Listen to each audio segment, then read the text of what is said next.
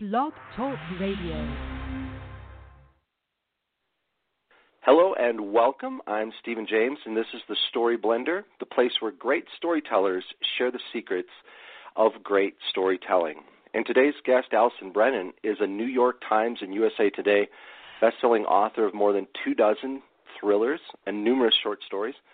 Before becoming a novelist, she worked as a legislative consultant in California for more than a decade. Reviewers have called her a master of suspense, and RT Book Reviews says that her books are mesmerizing and complex. Currently, she's focusing on the series with Lucy Kincaid and Sean Rogan, the thrillers, and also Maxine Revere with a series of cold case mysteries. So, Alison, thanks for being on the show. Thank you for having me. Yeah. Our paths have crossed a few times at conferences, but I don't think we've really had much of a chance to sit down and talk, so I was really excited that you agreed to come on and let me pick your brain a little bit about how you approach the art of storytelling. Yeah, I remember meeting you at, Thriller Fest a couple of years ago, and just briefly, and I think I remember your book entered in the Best First Novel category way back when. And I was a judge, and I just remember really liking it. It was a great book. Thank you very much. I remember That's the title. Fantastic. It might have been The Pawn. It was one of those. The Pawn. Yeah, The Pawn was. Was that it? Yeah, that was not that bad. That was very good. Wow, nice. Nice. I should mention to our viewers that, or not our viewers. Yeah, if you're viewing this, you're probably pretty bored because you're probably staring at your computer screen. But to our listeners, that there is a tornado watch outside, so if you hear some strange sirens and hear me running for cover, at least you'll know that has nothing to do with our interview or with how excited I am to talk to Alison today. So, Alison, your stories often deal with criminal investigations and with the FBI. And one of the things I was wondering is, have you felt that television crime shows have affected this genre or what people expect out of this genre over the years? I know that I've sort of watched as both shows have become grittier, and also I think novels have had more realism and more grit to them. I just was curious if you've seen sort of the same kind of pattern. Well, I think that no matter what, all novels over time are going to change to kind of reflect the present day. I mean, unless you're writing historicals, right. you're still going to be reflecting kind of a contemporary tone. And so as basically, as more people know more about crime, we have more internet, we see more pictures, we see, even like from the military, from overseas, we're seeing some atrocities being committed, and all of that kind of goes into our television viewing. It all goes into our book reading, and so it's just kind of a natural connection between all the different mediums, what's happening in the present day, what's going on television, what's on the movie screen, and what's going into books. So as the world is I wouldn't say the world is grittier, it's just as we see more of it, and so therefore we're showing more of it in our art.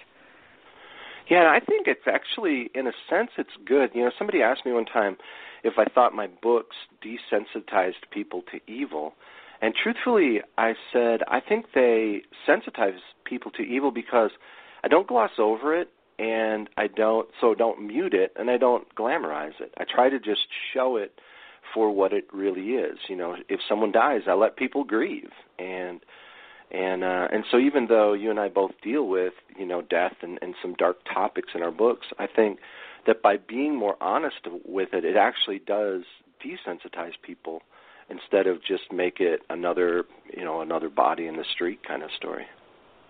Well, and I think a lot of times when you're writing a crime thriller and you're dealing with a topic such as, you have a murder or you have sex trafficking or you have any sort of violence whatsoever, the hallmark of, I think, a really great storyteller is to be able to show how that impacts your characters.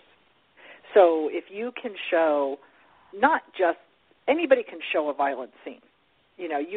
It's like in the old classic horror movies, you can show violence, but the key is to show either the suspense from the victim's point of view or from, the investigator's point of view, or you show the grief from what happened. This is now a dead body. You don't just show the blood. You're showing what is happening to the people around who are either investigating or who this was one of their loved ones. That is actually what's going to give the reader the emotional connection to the story. The blood and gore, that's nothing. Anybody can do that. It's not even that exciting anymore, but it's the emotional. It's like the same thing with the psychological thriller. If you can show that tension, you can scare somebody witless without ever having to show a drop of blood. Yeah, that's a great point, and I like how you put it with showing the impact, on the characters or the investigator, the grief. So many great stories, and even if they're high concept or fueled with a adrenaline, laced plot, it's the characters that we remember. It's the characters people come back for. Oh, I totally agree. Yeah. A friend of mine, Tony Miggy-Kazi, you might have met her. She goes to Thriller Fest sometimes. She once says, story equals characters plus conflict. And you can't have a story if you don't have characters and conflict, but you have to have the characters. It all goes back to the people. I'm one of these people that I have to like one of the characters in the book. I have to care what happens. Otherwise, I don't enjoy the book. And I know sometimes there's a trend of books where nobody is likable. And I kind of got over this real quick because I need to be invested in something. I need to have justice served. I need to have a resolution at the end of the book. And it can be bittersweet. Bad things can happen. But I have to care about at least one of the characters. I'm the same way, yeah. Yeah, when people give me these books or they'll recommend a television show and there's nobody there that I want to spend time with. I mean, I don't like them. I'm not, attracted to them in any way. I'm not intrigued by them. And I don't understand. Yeah, if it's people trying to be in vogue or something with doing that, it doesn't click for me either. Yeah, so I just really think that when you're dealing with characters, if you can give the reader one person, and I do write some despicable people, and I do have different levels of people. Some people that they're not bad people, but they make bad decisions, and I also have my heroes, but they're still flawed, and I have some really bad villains. But at the same time, hopefully by the end of the book, the readers are going to be invested enough in the story that they're going to want justice served, and they're going to care what happens to my characters. They're going to want to either save, if there's somebody in jeopardy, they want that person saved. Yeah, absolutely.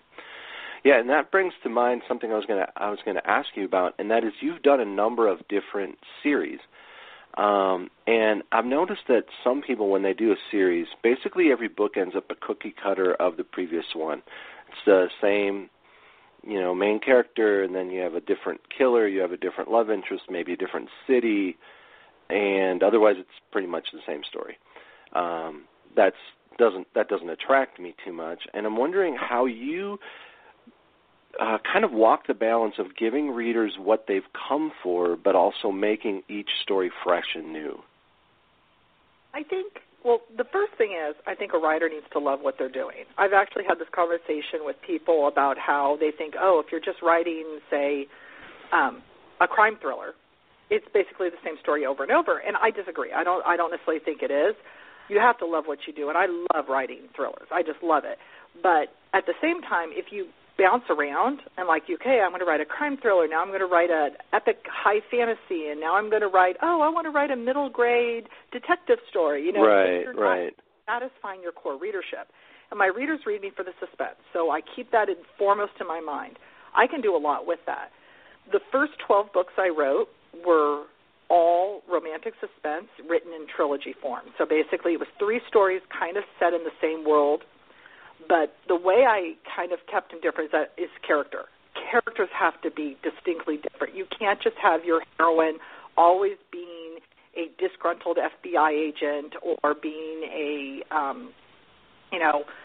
detective seeking justice. You have to give them do something different with the characters, because really that changes the entire dynamic of the story.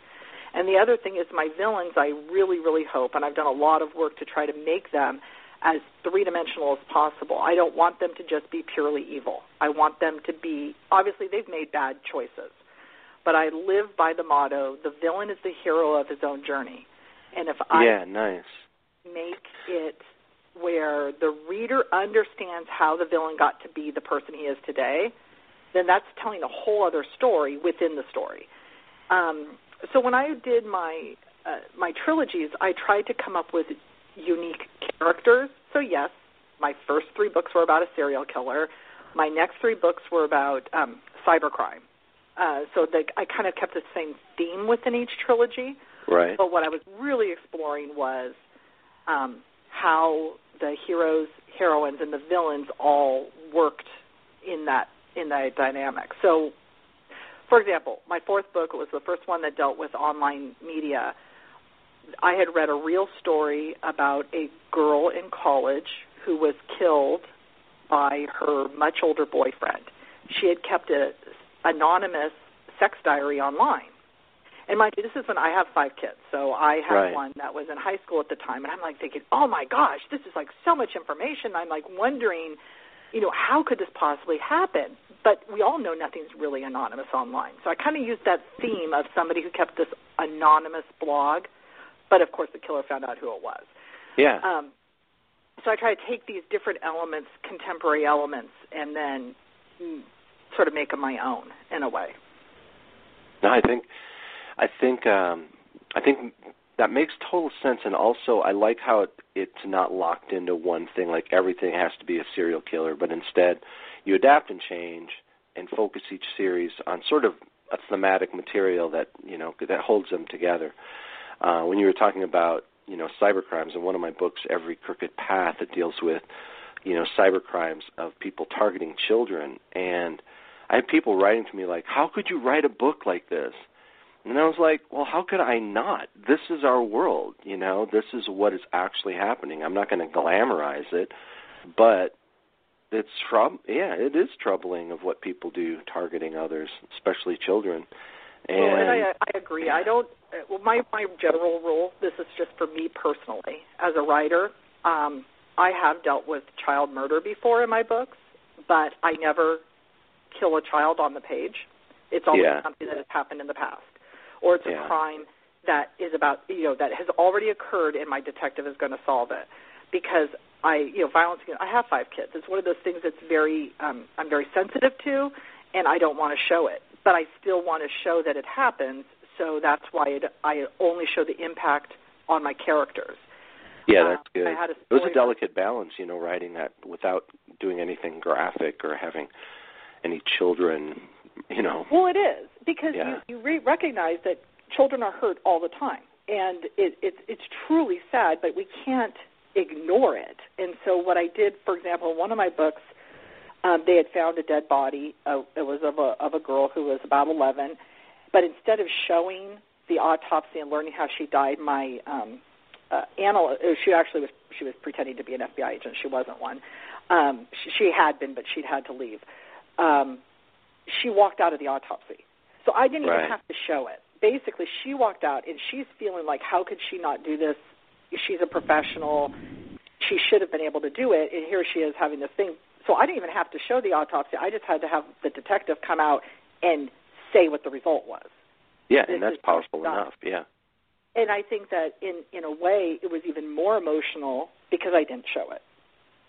Oh, yeah, I think so. And even what you said earlier about building suspense without necessarily a drop of blood, I believe that some of those scariest scenes, there is no violence, actually. It's the premise that either it's the danger that someone's in or the impending peril that's coming, and it's coming, and that builds the suspense. And, if you look at what people categorize as the scariest movies of all time, you don't see slasher movies listed in the top 10 or whatever. You see movies like Silence of the Lambs or Seven or others where there's almost no violence on screen, and because it's this impending feeling of there's danger coming, and it isn't about it amazingly well.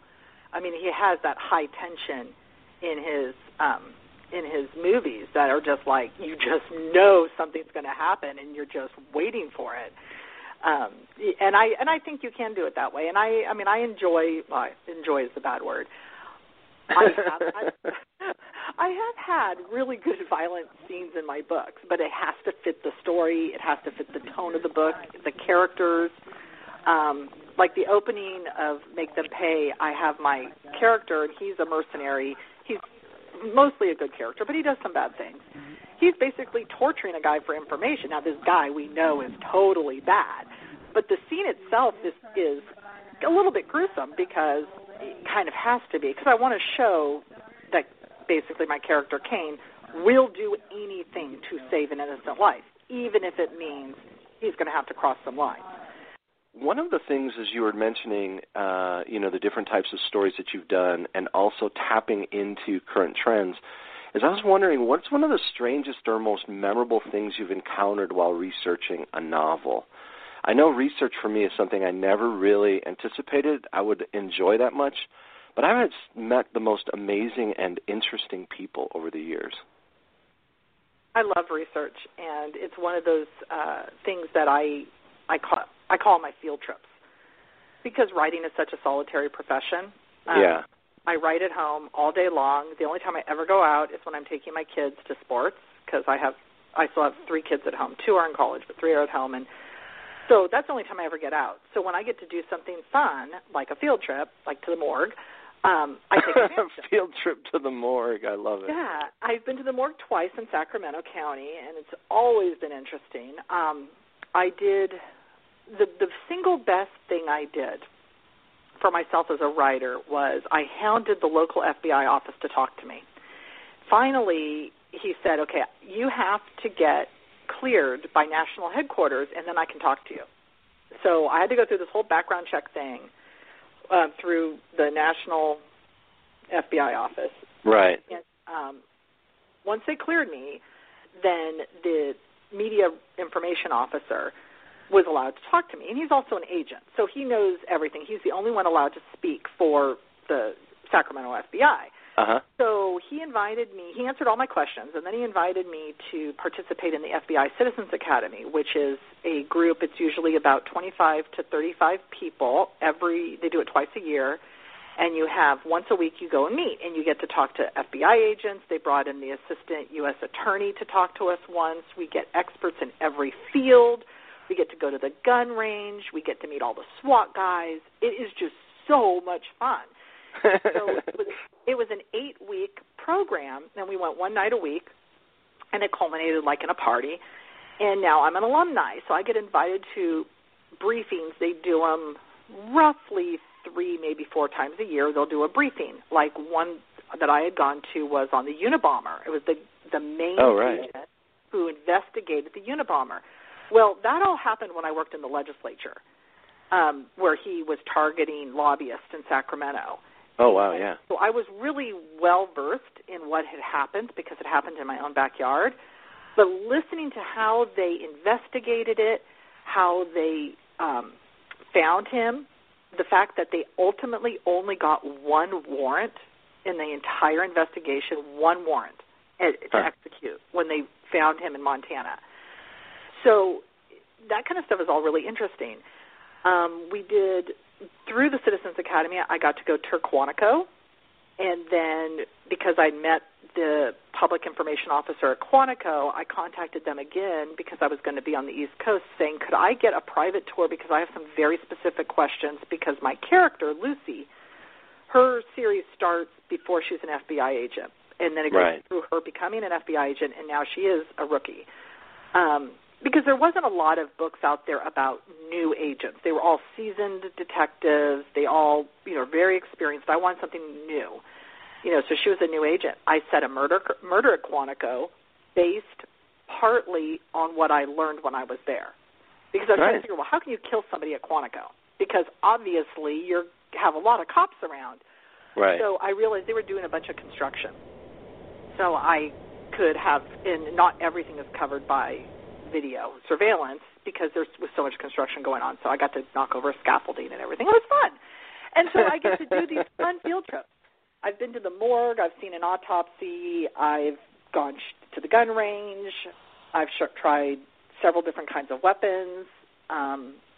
It's all sort of grist for the mill. You just keep learning whatever you can learn, and at some point you can use it in a book. You just don't always know when. Yeah, and I think it brings a real authenticity to the stories that we write. And I know one time I heard from a detective, and he said he'd been a detective for 17 years, and he said, when I read your books, I feel like I'm at a crime scene again. And I feel like that was one of the greatest compliments I've ever had for my writing. And I've never been to a crime scene, but I've investigated for many, many hours and interviewed people, and just as you have. And so, but it brings sort of this authenticity to it that I think that's really what attracts readers to our work. Oh, I agree. I mean, because if you're going to be writing crime thrillers, you need to at least be accurate in the basic details. I mean, I know it's fiction, and I know that you're not going to get DNA in 24 hours, and I know you're not going to, not every crime is going to be solved. But in our books, they are solved. Because exactly. Otherwise, why would people read them? And they probably get solved a little faster than they would be.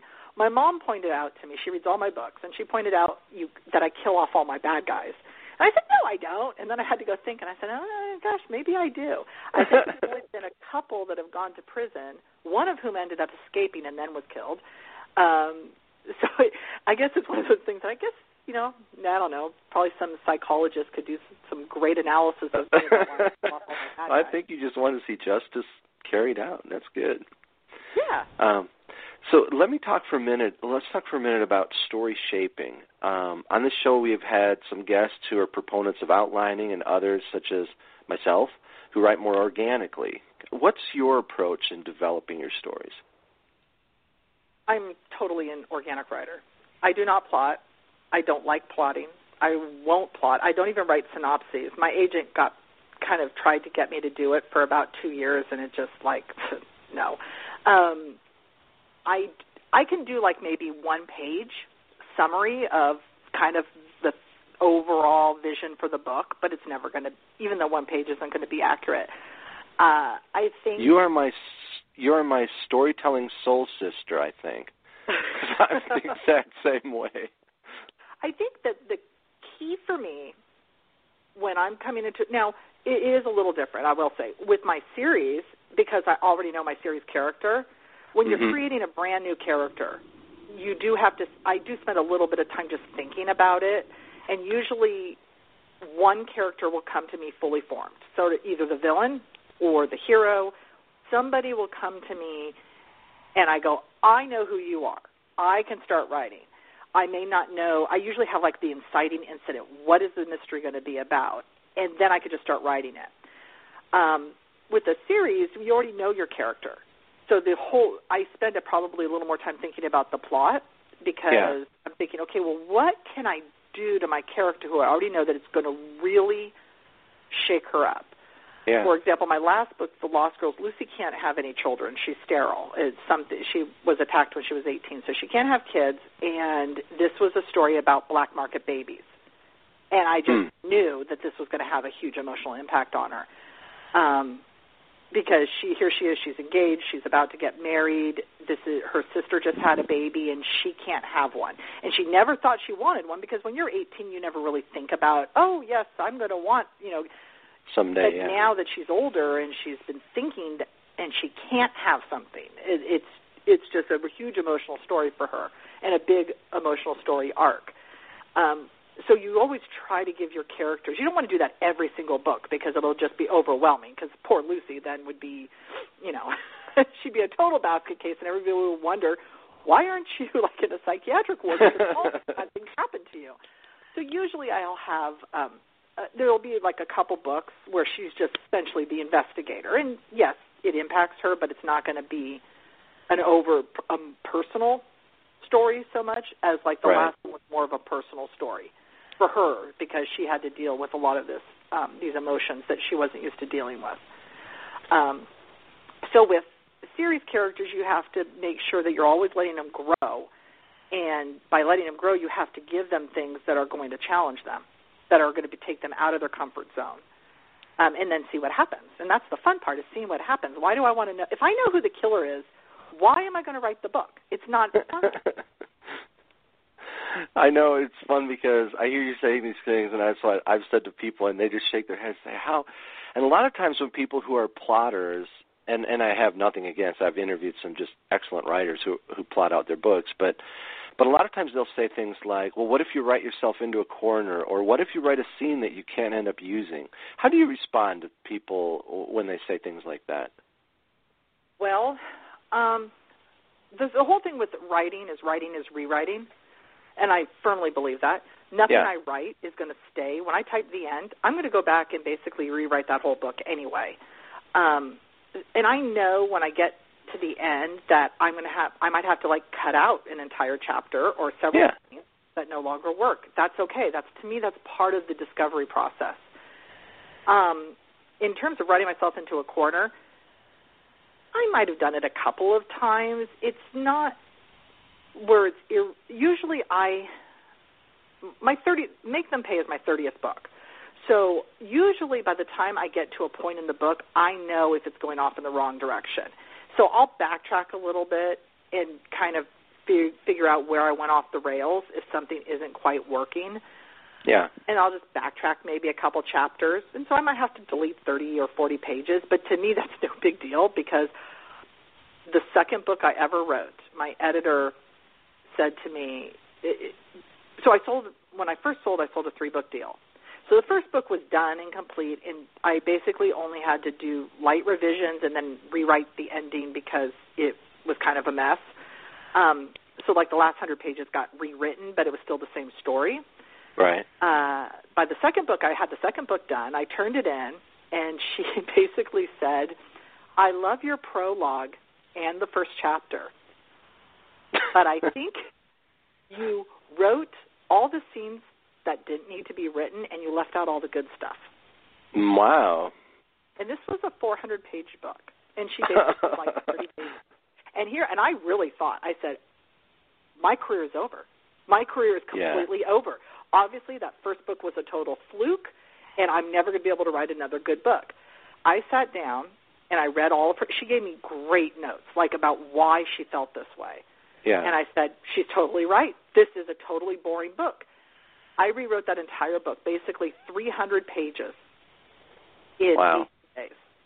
So in how many? It was 18. I rewrote the whole book in 18 days. 18 days. Because they pay me when they accept the book, so I was really motivated to get that check. And secondly, because I was scared to death my career was going to be over because the book she wasn't happy with the book. Yeah. But when I realized exactly what I had done, the story was all there. I just had to write the scenes that I left out. And I turned it in, and she called me up 3 days later, and she said, I love this book. I didn't think you were going to be able to do it, but you did. And ever since then, I realized that everything is fixable. As long as the story is there, I can fix anything. Well, on the one hand, that's encouraging. On the other, I sit here and say 18 days. I would never be able to pull that off. But I think that's fantastic. I think she gave me 3 or 4 weeks. I can't remember. This was back in 2000. Sure. No, I hear you. That's great. But one of the things I wanted to ask you about a little. What was that? Oh, nothing. Go on.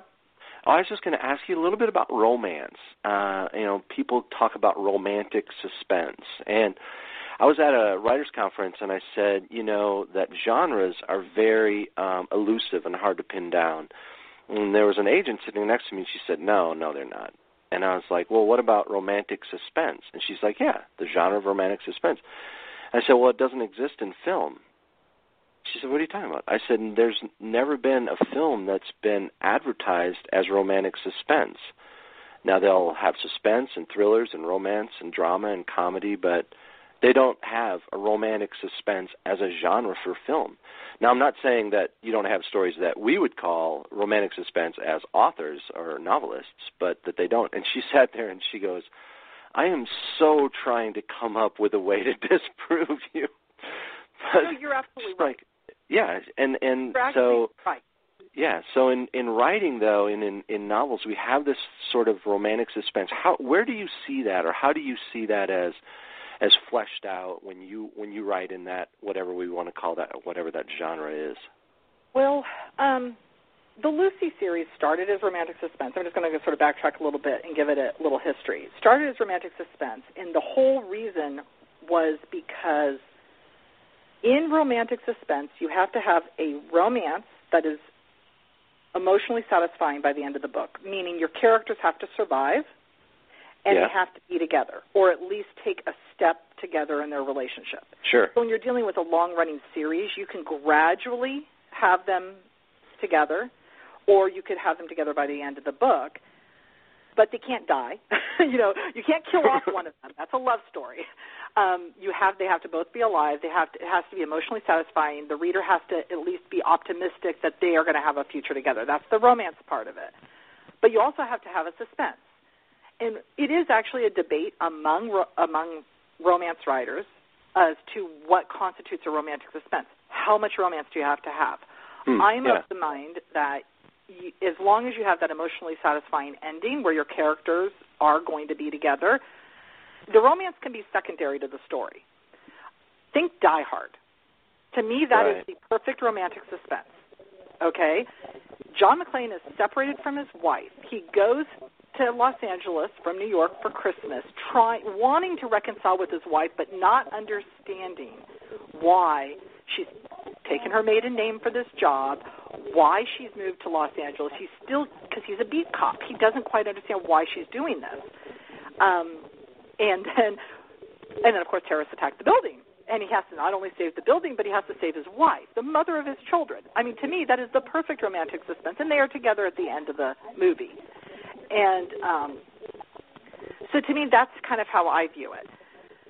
There are some that say you have to have more romance, or some that say it doesn't matter. I'm one of the says it doesn't matter as long as you have the emotionally satisfying story. My first 12 books I classify as romantic suspense because I developed a relationship between two characters over the course of the story. Sometimes they worked together, sometimes they worked parallel, but by the end of the book, the reader knew that they were going to have a happily ever after. Didn't always end in marriage. They didn't always move in together, but at least they were together. In my Lucy series, I wanted to show kind of the evolution of her relationship with Sean, because Lucy has a big backstory. So they are together, and they were together at the end of the first book, but it's been a longer process. Before they end up moving in together and before they end up moving to San Antonio together, and all the things that they have to deal with between each other. And also Sean has a past too. He used to be a hacktivist, and so he has some things in his background that isn't really conducive to marrying an FBI agent. Right. So I get to deal with all these fun stuff over the course of this series, so that they can have their happily ever after. Now, I think it's a real skill to build romance, romantic tension, I'll put it that way. It's a real gift and a skill to be able to ratchet that up so that readers yearn for those two characters to be together. As you build that tension, because romance is not just about getting two people together, because why can't they just get together? It's about actually keeping them apart in a believable way. Because otherwise they fall in love. Why don't they just get married or whatever, leave their spouse or whatever they want to do? But there have to be those forces that don't allow them to do it. How do you do that with your characters when readers want them to get together, but yet you find ways to create that tension where they can't? Well, it has to be organic to the characters. I can't give you a one answer. In Speak No Evil, which was the book about the cyber stalker who found the anonymous blog, the heroine was a detective in San Diego. She was an Army brat. The most important thing to her was having a home base. So when her dad settled in San Diego, that was her home. And she is so really, really close to her family.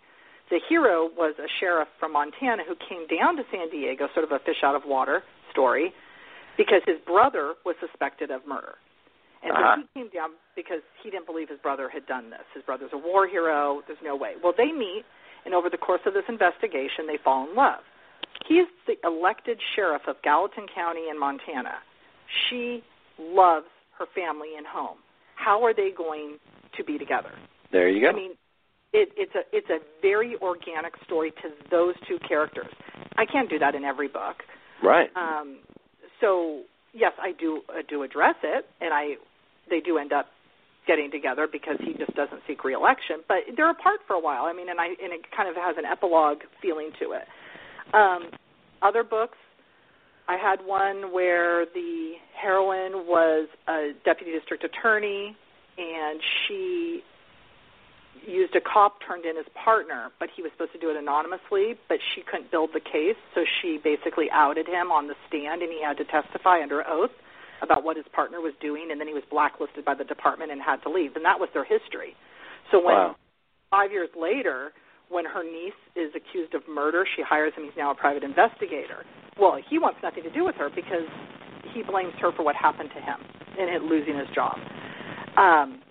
And even though it was the right thing to do, it still tore him up. So they have to get over all of that past in order to be able to have a future together.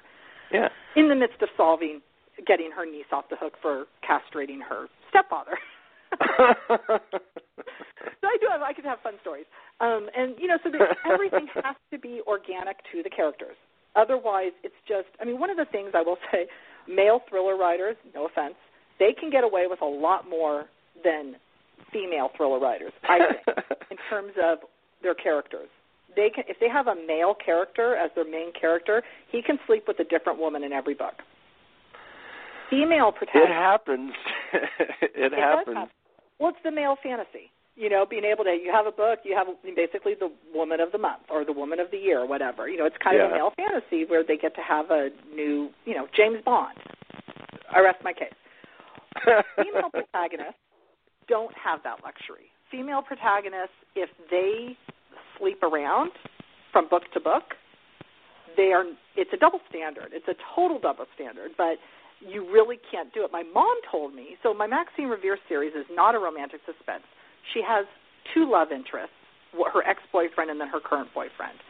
And it's really her journey. It's her story. Her relationships are, tertiary. They're not even secondary to the storyline. My mom said she has to make up her mind by book 5. I'm like, Mom, she goes, it's fine. It's fine if you go back and forth or if she's having this, indecisive thing, but she has to make up her mind by book 5. And I'm like saying, how can you arbitrarily say she has to make up her mind by book 5? She says, I'm just telling you. I'm like, oh, my gosh. So this is my mom. But I do think that there is a bit of a double standard. I think they will give a female protagonist the option between going back and forth, Stephanie Plum, Ranger, and Joe. You can do that, but if you let her go on too long or if you give her too many relationships, people don't respect her as much. And I don't think it's fair, but it just is what it is. So with Max, I kind of am cognizant of that. And so hers are really more straight-up mystery series. And so her relationships are secondary because I don't want to have to deal with, if it doesn't work out, I don't want my readers to be upset with me. Yeah, absolutely. That's it. We're here to serve the readers, and to set up the expectations, to deliver whatever it is through, the way that the story is told or who we are, our background, the book, the packaging, everything, so that we give them what they want or something better. And I think, it's easy to try to, from an outside, someone say, okay, this is going to be this genre, and you write it. But let's say that the story begins to take on a different bent, like, you said you write organically, and you might have in mind to do it more romantic suspense, but decide that because of all those parameters, it doesn't fit so neatly into that category. I think being able to adapt is fantastic. Well, and I think my readers, I know why they read me. For example, I can't split Sean and Lucy up. My readers would be upset. We're going on their 12th book. So if I broke them up, my readers would be furious. More likely if I killed one of them because they have very dangerous jobs, my readers would be furious with me. So that's not going to happen. And it's the only thing I've promised my readers. I say everybody in the series is expendable except for Sean and Lucy. Because that is the story promise. It's the story promise of the series. With Max, I've never made that story promise. Yeah. She may or may not stay together with Nick. It's just dependent on what happens to her as she goes through these stories. that I'm in, what she's learning and how she's growing as a investigative reporter. So that's the difference. It's all based on the story promise. But what I know, my readers read me for the suspense. That's the primary reason they read me, and they read me for my characters. I think they do like my characters, even if I'm not going to be writing a romantic suspense. Yeah, it's a story that has smarts but also heart. It's not just action suspense, but it has. I think that building those relationships is fantastic. And I was thinking of one of my books. RT Book Reviews gave it a good review, and RT stands, you probably know, Romantic Times. It used to be called Romantic Times, and my friend could not stop giving me a hard time about how I wrote romance. I said, no, it's RT Book Reviews. He's like, yeah, it's Romantic Times. You're a romance writer. He just wouldn't let up. Well, people have a preconceived notion about what romance is, and I was a member of Romance Writers for 14 years. Yeah. Romance is a broad genre, and people say, oh, it's just 50 Shades of Grey. Well, no. To me, that's not romance, but that's a whole other story. Right. It's a romance is it's a love story, and people like romances because they're hopeful for the future.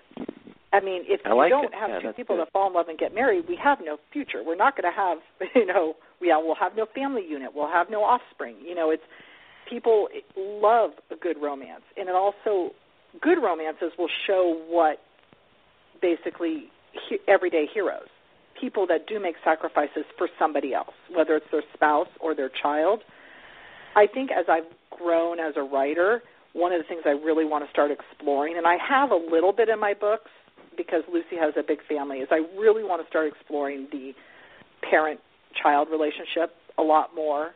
Yeah. Siblings, grandparents. I like the whole dynamic of a family, or family by blood or by marriage or by just friendship. I'd like to have that kind of dynamic. Yeah. So I think that's, as I've seen myself growing as a writer, and I hate to use the word growing because I don't think it's so much that I think I'm getting better just because I've been writing more books, but it's just wanting to explore different themes. As a mother, well, one of my greatest fears, people always say you have to write your greatest fear, and someday I'm going to do this. I'm not ready to do it now. But when I had my second child, I used to have to drive over this bridge to go visit my mom, and it wasn't a very long bridge. It was just very high. I used to have this recurring nightmare that my car went off that bridge, and I had to make a choice which child to save because I had a Oh, my goodness. There you go. Wow. And they were both in car seats. And it's like, which child do you save? Well, I would go back and forth in my mind. Well, if the infant can't swim at all, so, you'd have to grab the infant, but then my 2-year-old, who could barely swim in this big current, she would know that I was leaving her. So, because she was 2, and I would wake up in a sweat because I couldn't make a decision. And it was it's hard. And so that's going to come up in a book someday. I don't know how, I don't know when, but they always say you write to your greatest fear. And I think that would be hard. Yeah, no kidding. But there's a deep emotional resonance in that dilemma that, readers would not be able to put it down. But man, that would be a hard one to write. I don't know if I'd want to read that book as a mother. I'm like, I don't know if I'd want to read it. Yeah, one of my books starts with a mom who drives off a pier with her 2 sons in the back seat in her minivan, her twin 5-year-olds, and then the main character, it starts where it's the husband and the dad. He's there, and he's watching them bring up the bodies. And he finds out his wife did it on purpose. You know how every year or two you'll hear about some mom who does this? Oh, yeah. And so that's what happens with that story, and it started. And as a dad myself, I have 3 daughters, and so that was a horrifying scene to write, but it's one of the most powerful scenes I've ever had in my books because it has that, like what you were just saying with family. Family is there's so much love. Like, it doesn't need to be maybe a romantic love, but a deep love story can be parent and child, friendship, as you said, and those are the stories that will really, really draw people in, I think. No, I agree, because it all goes back to character. As we said at the very beginning, it's all about character. So tell me about your new book, Make Them Pay. I'm really interested in either what drove you to write this book or what the primary dilemma of this new book is. Well, Make Them Pay is the 12th book of the Lucy Kincaid series. So it was, I've been writing toward this book for quite a while. It's supposed to be the big payoff. I could have ended the series with this, but I actually am going to write 2 more Lucy books. So basically, all throughout the series, Sean, I'm trying to think of how to say it so I don't get it to be confusing. Basically, Sean's family is kind of split apart. His parents died when he was 14, and he was raised by one of his brothers.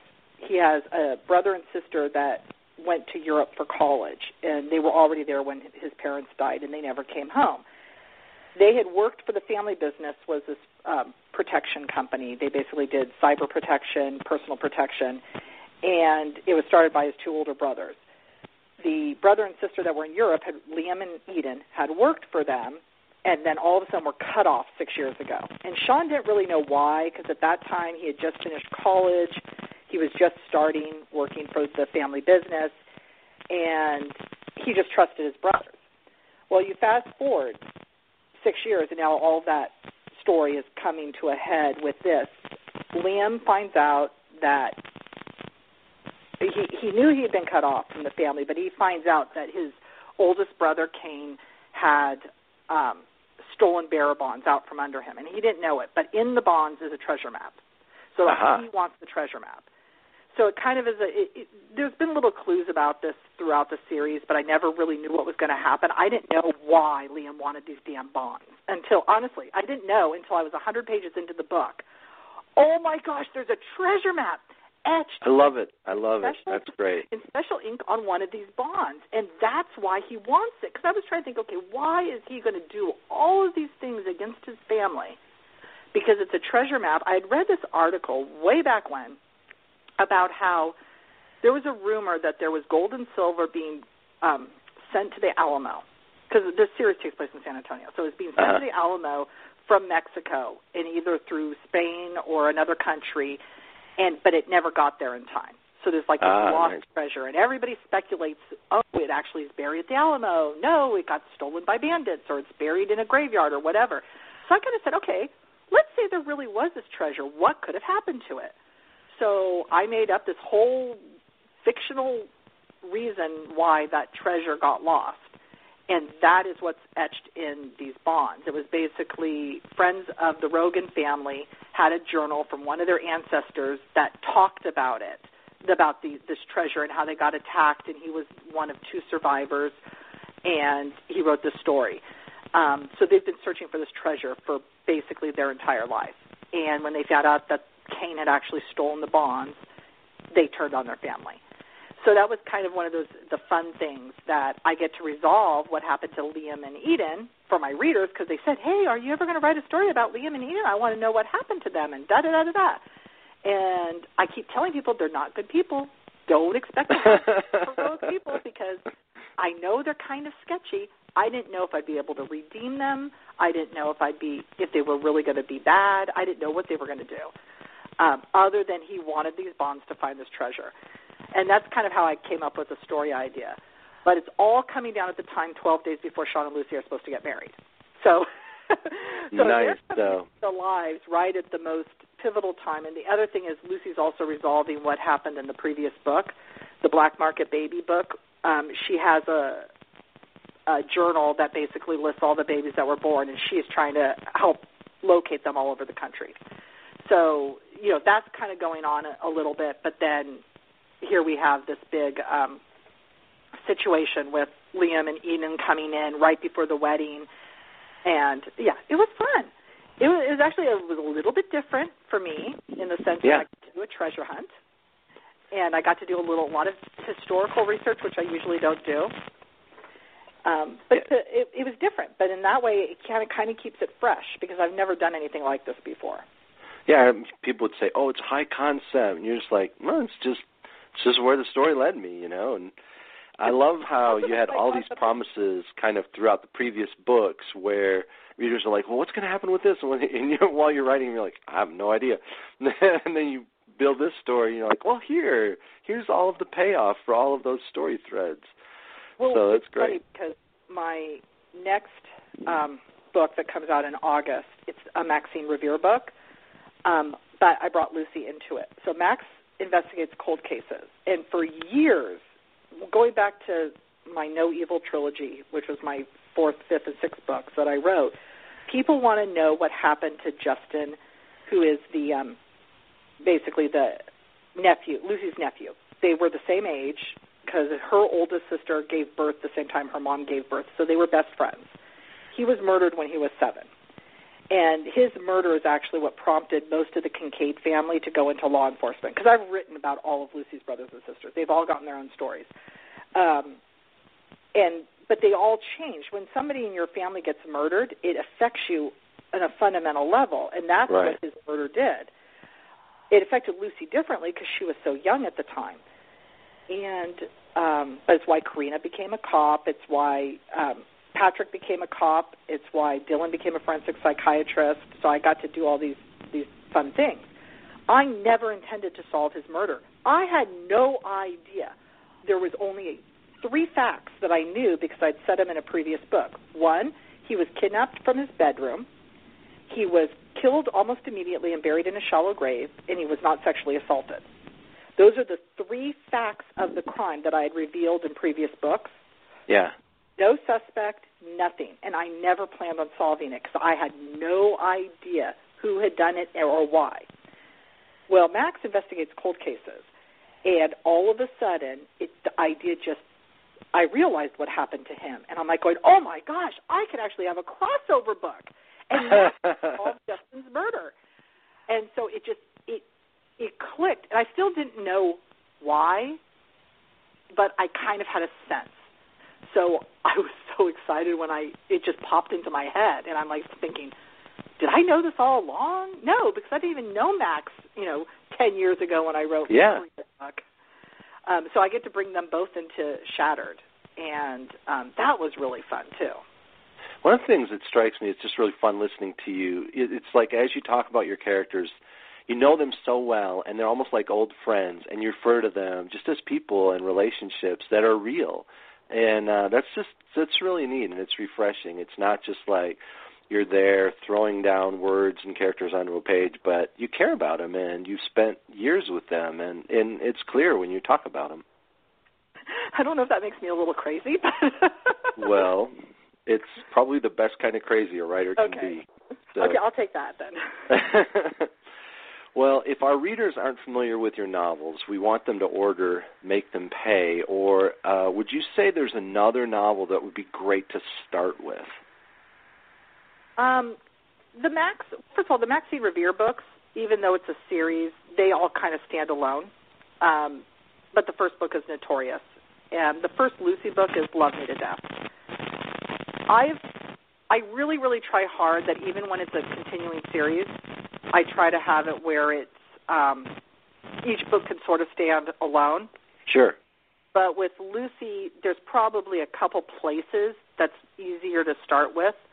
And one of them would be like the first San Antonio book was Dead Heat. It was the 8th book in the series, but she had been in Washington, D.C. for 7 books, although they did different things around the East Coast. And then she was assigned to San Antonio.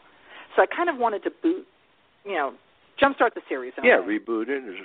So that readers, if they came in at the 8th book, yes, there's a lot of stuff that happened in the past that they can read about, but it's also in a way a new, fresh start because she's a rookie FBI agent, new characters. The only character that really stays from the previous books is Sean because he moves with her, so that I wanted to give readers another place to start. They could also start with The Lost Girls, which is the last book, because that kind of is the emotional weight of their relationship. Basically, everything emotional culminates in that book. But I think you could start anywhere. It just depends. Yeah. Every reader is different. And some readers say, no, I have to start at the beginning. So the beginning. I know. People will say that. And so I'm like, okay. Love Me to death. But I think you could start anywhere. I even think you could start with Make Them Pay. The only problem is because there are characters that recur throughout the series, you don't always get their full backstory. Right. Unless you read the book that they're introduced in. But you get, I think you get enough so you kind of know who they are. No, that sounds great, and it's been good listening to your thoughts, and it's neat to connect with another person who writes more organically, because I can hear, when you say, I had no idea where this was going to go, and I was so excited. That excitement to me is really what writing is all about, and if some people can climb into that and writing an outline, more power to them, but I feel the same way as I'm writing, and it's great to hear that excitement of discovery, because it really, I think that's what lies at the core of really enjoying what we do here. Great. Yeah, no, I completely agree. It's fun. Well, everybody, thanks for listening, and thanks for Allison, thanks for being our guest today. For info about our writing retreats that I lead, please check out novelwritingintensive.com, and Every Deadly Kiss is now available for pre-order. You can order that anywhere online. And to follow my books and public appearances, Read Stephen James is my Twitter handle. Allison, what's the best place online to stay connected with you, or to maybe follow if you're going to be doing a book tour? My website, AllisonBrennan.com, and I'm also very active on my Facebook page, which is facebook.com/AllisonBrennan. Ah, excellent. And so everybody listening, if you want to listen to another broadcast or find out about our other guests, click to thestoryblender.com. And folks, always remember, the art of the story is all in the blend. We'll see you next time.